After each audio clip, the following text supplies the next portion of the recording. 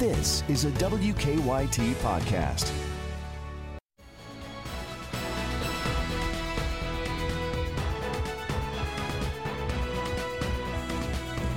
Good morning from WKYT News. We welcome you to Kentucky Newsmakers. I'm Bill Bryant. In a few minutes, we'll talk to Dr. Jason Glass, Kentucky's next Education Commissioner. We'll ask him about his plans and the challenges of taking the job during the pandemic. But first, a chance to catch up with U.S. Senate Majority Leader Mitch McConnell, who's also running for re-election in Kentucky this year. The senator is appearing from Washington in his official capacity today, and our questions will be policy-based as announcements are being made about a proposed second round of actions to stimulate the economy. Senator McConnell is Kentucky's longest-serving senator ever, first being elected in 1984. Leader McConnell, thanks for being with us. We appreciate it. You're giving us a few minutes. Glad to be with you, Bill. The pandemic has brought a horrible death toll to the world and certainly here in the United States. Are we doing what we need to do in terms of testing and mitigation and our own behavior to get this deadly situation under control? Well, it's clearly not over. We're having a surge in Kentucky, and we've seen it in Florida and Arizona and Texas. And if everybody's wondering what they can do, let me just point out that the one thing that each of us could do all across America to help protect ourselves and others is to wear a mask and practice social distancing. This coronavirus is not going to automatically go away. It's not going to go away until we get a vaccine. No one believes we'll have a vaccine sooner and available sooner than the end of the year or early next year. So in the meantime, we all need to work together to do something really simple, like wearing a mask and practicing social distancing. With regard to getting to the vaccine, we've got a Manhattan Project. For those of your viewers, the Manhattan Project was the term applied to the effort by the United States during World War II to get the atomic bomb to end the war. This is a Manhattan Project type focus on getting a vaccine. We're also working to get better testing, better treatment, but ultimately it doesn't go away until we have a vaccine. And this is the quickest, the most rapid deployment of resources in pursuit of a vaccine in the history of the world. And that's underway. Yes. And it will be interesting to see if we can, once that is developed, if we can roll it out quickly. You are confident that based on this robust effort by the federal government that this vaccine can get to people fast? Well, much of the effort is not by the federal government. It's by the major pharmaceutical industries. We're helping. But you do raise a good question. Once you get the vaccine, how do you get it to people? We're going to need a massive number of doses, not only for the United States, but for the rest of the world. A massive number of doses. So one of the major pharmaceutical companies is already producing doses in the middle of the clinical trial. Assuming the clinical trial is going to work out, they will not be starting at ground zero with a number of doses. So this is quite a challenge. And in the meantime, for all the rest of us saying, what can I do? Let me repeat, the only thing each of us can do as individuals is to try to practice safety, wearing a mask, washing our hands, practicing social distancing. Point made. Thank you, Senator. The pandemic has also upended the U.S. economy, the world economy for that matter, but the CARES Act was historic in scope. It was passed earlier. How much more help is going to be needed to assist people and businesses and governments, for that matter, in getting back on their feet? Well, the highly successful CARES Act, which actually started in my office, every bill has to start somewhere, was confronted with both propping up the economy, which the best healthcare experts we had told us we had to do to shut the economy down. We went from the best economy in 50 years in February to a Depression-era situation 2.5 months later, and tackle the healthcare side of it as well. Frankly, I think more does need to be done, and as we speak, Bill, we've been in discussions with the Secretary of the Treasury, who's in the lead for the administration. We're all going to be talking to the Democrats as soon as next week about coming together behind some kind of additional package. Let me tell you what I think ought to be done. Number one, liability protection for everyone related to the coronavirus, beginning in December of 2019 and going forward for 4 years, for hospitals, doctors, nurses, businesses, colleges, universities, K through 12. We don't need an epidemic of lawsuits on the heels of the pandemic that we're already struggling with. We can't possibly get back to normal. So this provision would not rewrite the personal injury laws of every state in America, but be narrowly crafted to deal with all of us who were dealing with the coronavirus during this period. That needs to be in there and will be in any bill that I introduce in the Senate. Further, we need to focus on kids in school, jobs, and health care. So if you're looking for a theme around a package, that's what I'm going to be recommending. I also think it ought to be no more than $1 trillion, which is still an enormous amount of money. Remember, we've already added $3 trillion to the national debt already, which makes our debt the size of our economy for the first time since World War II. Our Democratic friends over in the House passed another $3 trillion on top of that. I think that was wildly extravagant and not narrowly crafted to deal with the situation we're confronted with here at the end of July. Senator, you had called the $600 additional unemployment payment coming from Congress to those who are out of work a disincentive for some to get back into the workplace. Is that still the position you hold, and do you oppose renewing that? Yeah, let me just say first, with regard to unemployment insurance, unemployment is way higher than any of us would like. And traditional unemployment insurance designed to make people whole during a period of an unemployment period is extremely important. And so I support continuing that. It's a state program, basically, helping the states provide it for a longer period of time. What became controversial was you had a situation where people were actually making more money staying home than going back to work. And that's been a deterrent to some to go back to work. If they look at the situation and say, gee, why would I want to go back to work? I can make more by staying home. That has been very controversial, and that's not going to be in the proposal that I will lay out as a starting place for the Senate to consider.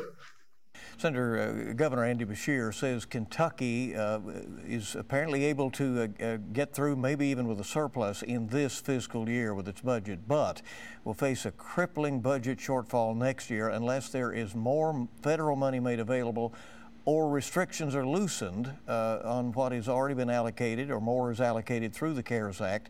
Will there be money for state and local governments in your package? Well, in my package, we're going to give states total flexibility to use the money we've already allocated, which is $150 billion, not a small amount of money. Also, we're going to have a major part for education. And Bill, as you and your viewers know, education is either the biggest or the second biggest part of every state budget, Medicaid being the other. And we're going to have even more money in for education than the House did in their $3 trillion package. And that, of course, is aid to the states. Where do you see this as far as passage? As you have pointed out, there are some Republicans who believe that the spending is extravagant. We don't have it. We're piling up more debt. And some Democrats who are saying this is not enough. You have worked on compromises through the years. Can you work something out on this? Well, I think so. You're certainly correct. This is not likely to be a bill in the end that passes unanimously like the CARES Act did. I think it is more partisan now than it was in March. We're closer to the presidential election, more sort of bickering, and so it will be challenging. On the other hand, we need to act. The unemployment insurance issue has to be tackled. The liability issue has to be tackled. I don't think kicking the can down the road much longer is a good idea. And so hopefully in the next 2 or 3 weeks, we'll be able to come together and pass something that we can send over to the House and down to the President for signature.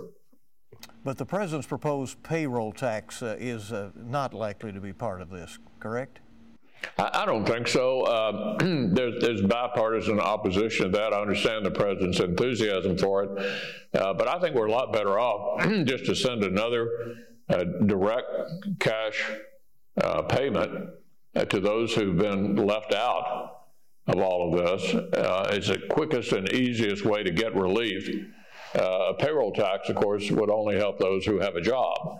And I think that's a less efficient way to get relief to those who need it. Who do you see being qualified for an additional stimulus payment or check? Well, we know the people who have been hit the hardest are those who make $40,000 a year or less. A very large number of those people have been in the hospitality field, working in hotels, restaurants. They've been hammered during this period, and the ones that I think need the help the most. Senator, we've seen unrest in the country in the wake of the high-profile deaths of George Floyd and Breonna Taylor in Louisville. There have been calls to defund and demilitarize local police departments around the country. On the other hand, there are those who say, better training and recruitment and honest conversations would be the best way forward. Is there an approach that you favor to make better race relations and policing in America? Well, I tried to put on the floor a bill crafted by Senator Tim Scott of South Carolina, African-American Republican, that we thought would address the issue. And in the Senate, it requires cooperation from both sides to actually take up a bill. And Senate Democrats voted unanimously not to even take it up. So it looks to me like we're at gridlock here at the federal level over some kind of police reform bill. Having said that, police are basically state and local employees. I think every state government has to decide how to tackle this issue. I think defunding the police is nonsense. If you've got a problem, what are you supposed to do? Call the social worker? Police are essential. Efforts to weed out bad cops, everybody's in favor of. But those kind of decisions are made at the state and local level. We tried to be helpful at the federal level, but got blocked by Senate Democrats. So I'm not anticipating we're going to be passing something at this level, which does not necessarily mean these problems won't be tackled at the more appropriate level anyway, at the state and local level. Senator, early in 2016, a vacancy occurred on the U.S. Supreme Court. You said it was inappropriate then for the Senate to consider it in the final months of President Obama's term. We're later in a presidential election year now. If an opening were to occur on the U.S. Supreme Court before the end of the congressional term and the appointment fell to President Trump, would you push for that nominee to be considered? Actually, what I said in 2016 was it had been since the 1880s that a Senate controlled by a party different from the White House had filled a vacancy on the court created during the presidential election. That was the situation in 2016. You had a Republican Senate, a Democratic president. You do not have that situation today. You have a Senate and a president of the same party. We have no vacancies on the Supreme Court. I don't anticipate any, but the answer to your hypothetical is if there were a vacancy, there being a Senate and a Republican and a president of the same party, yes, we would fill it, just like I said back in 2016. Senator, this just handed to me. The ACLU of Kentucky has sent a letter to you and Senator Paul urging the expansion of COVID-19 testing, and we've talked about all the realms of that. This will be our final question. Do you support more testing, universal testing, underwritten by the federal government? Yeah, we've already sent $100 million down to Kentucky for testing. I don't think we still have enough testing across the country, and we are more than open to spending additional money on testing and treatment and vaccine in the next coronavirus relief bill, if in fact we believe that more funding would be helpful. Really appreciate you giving us a few minutes on a very busy day for you in Washington. We appreciate it, Senator McConnell, and in a few weeks we'll get you back. We'll talk about campaign 2020. Appreciate it a lot. Thank you for being with us here this morning. Now, coming next, we're going to hear from Kentucky's new Education Commissioner, Dr. Jason Glass, in just a moment. We welcome you back to Kentucky Newsmakers, and we're glad you're here. This is a historic time in education, both in Kentucky and, of course, across the country. Schools have had to grapple with the pandemic. In the spring, that meant sending students home to learn to keep the disease from spreading. COVID-19 continues to spread as the school year is approaching. Dr. Jason Glass will soon take on the challenge of overseeing Kentucky school systems. He has been named the new State Education Commissioner. He takes over in September. Currently, he serves as the superintendent of Jeffco Public Schools outside of Denver, Colorado. And he's joining us now remotely, and we appreciate that. Dr. Glass, thank you very much, and congratulations on your selection. Thanks so much. I'm excited to get to work. Was coming home to the Commonwealth a major reason you were interested in this job? Absolutely. It's a state that gave me so much growing up. It really showed me that powerful connection between school and community. My parents were both teachers, and so I grew up around schools, running around buildings with my mom and dad. So schools were a big part of my life growing up. In addition to a great public education, I had a wonderful university experience in the state at the University of Kentucky, and had my first professional teaching experiences in Colorado as well, or I'm sorry, in Kentucky as well. So it's been something that's been on my mind, and the opportunity to come home and serve the Commonwealth, a state that has given so much to me, is a major pull and the reason that I applied for the position. Yeah, our viewers are familiar certainly with Hazard, where you began your career, right? Yes, I started teaching and coaching in Hazard. I taught at Hazard High School in the social studies department. Taught world civilizations and geography, and coached football and track. And it's an amazing community. The tightness of the connections there, and again that powerful pull and connection between schools and community. You certainly see it in a place like Hazard, and a place that has a rich tradition of good schools and of the community supporting its schools. Do you foresee it will be important to you as Education Commissioner to get out in the Commonwealth and visit schools and go see how things are getting done in the various districts? If we weren't living under the threat of COVID, that absolutely would be the first thing that I would do, is get out and visit as much of the state as I possibly could. While I grew up in Kentucky and have deep roots there, all my family is still in Kentucky, mostly in the Glasgow and Metcalfe County areas. I need a lot of context that I need to catch up on. I need to understand the current situations and things that people are dealing with. So that getting out and visiting parts of the state would have been important. I'm now going to have to do that remotely and with phone calls. And where we can get in person and socially distanced, that'll be what we'll do. But it'll be a combination of things to really get up to speed on the things that are challenging Kentucky schools and that are on educators' minds and parents' minds and students' minds. Well, as we said, this is one of the most challenging times ever for schools around the nation and here in Kentucky. So you'll be coming in right in the middle of the schools having just started, decisions being made about whether to continue online or to bring students back and all of that. Do you plan to be involved in those decisions, or do you expect those will be made completely at the local level? Well, I'm under contract here in Jeffco until the beginning of September, and that is the very question that we're wrestling with here, is how do we restore some kind of in-person learning experience and at the same time do everything we can to keep our students, our staff, and our community safe and not allow our schools to become a vector by which the virus spreads. That is the exact same question that every superintendent, every school leader, and really everyone connected to public education is wrestling with in Kentucky and across the country. I expect by the time that I arrive in Kentucky, you'll have schools underway. That'll be early September. So a lot of those decisions will be made. But we're seeing a lot of districts open up under a remote setting or a non-NTI, a non-traditional instruction setting, where they're having kids work at home and on computers. I think I understand that and the urgency to do that that's driven out of trying to protect staff and community from the virus.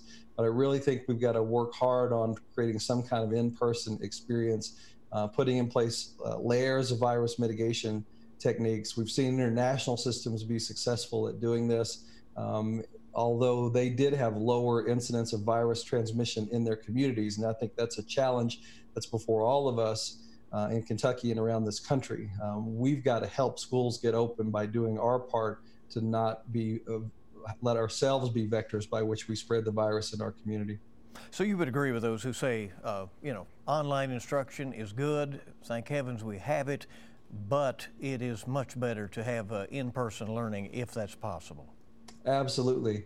I think that we were forced into an all remote or an all online setting this spring. We're glad that we had that. We really didn't have any other choice, but we know that students, suffered academically in some cases, developmentally, social, emotionally. We know that it also had an impact on our economy. It had an impact on families. And so I do feel strongly that we should be working towards some kind of in-person experience. But we have a lot of flexibility about how that looks. There are lots of interesting models around alternating day schedules, alternating week schedules, where we effectively can reduce the number of students that are in a building at any given time and allow for social distancing. Schools should be thinking about other virus mitigation techniques like temperature screens and wellness checks upon entering the buildings, changing their ventilation system, maximizing fresh air, putting in improved filters, sanitation and cleaning procedures. There's a number of things that we can do that, again, we've seen international systems put into place that I think we have to consider. And we have students that require services and supports that they just cannot receive remotely or on the computer. So for those reasons, I think that we have to keep working the problem.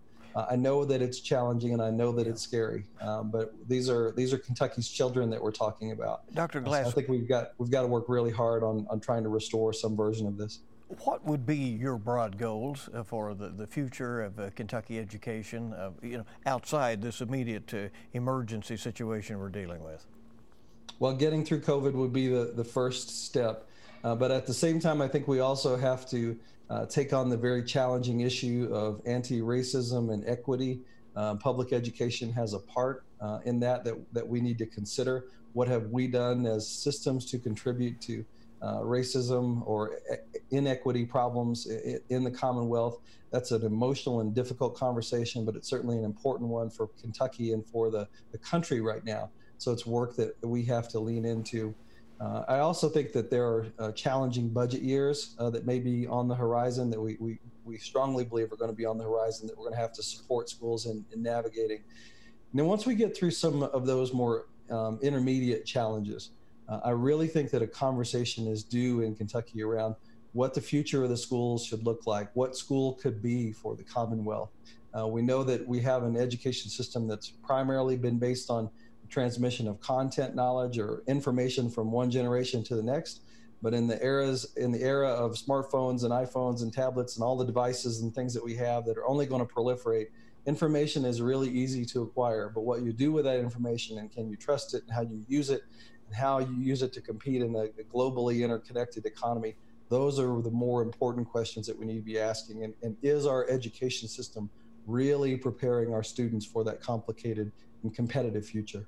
All right, worthy goals, and we wish you well and look forward to your arrival here in the Commonwealth. Thank you so much. I'm honored to serve. Appreciate you.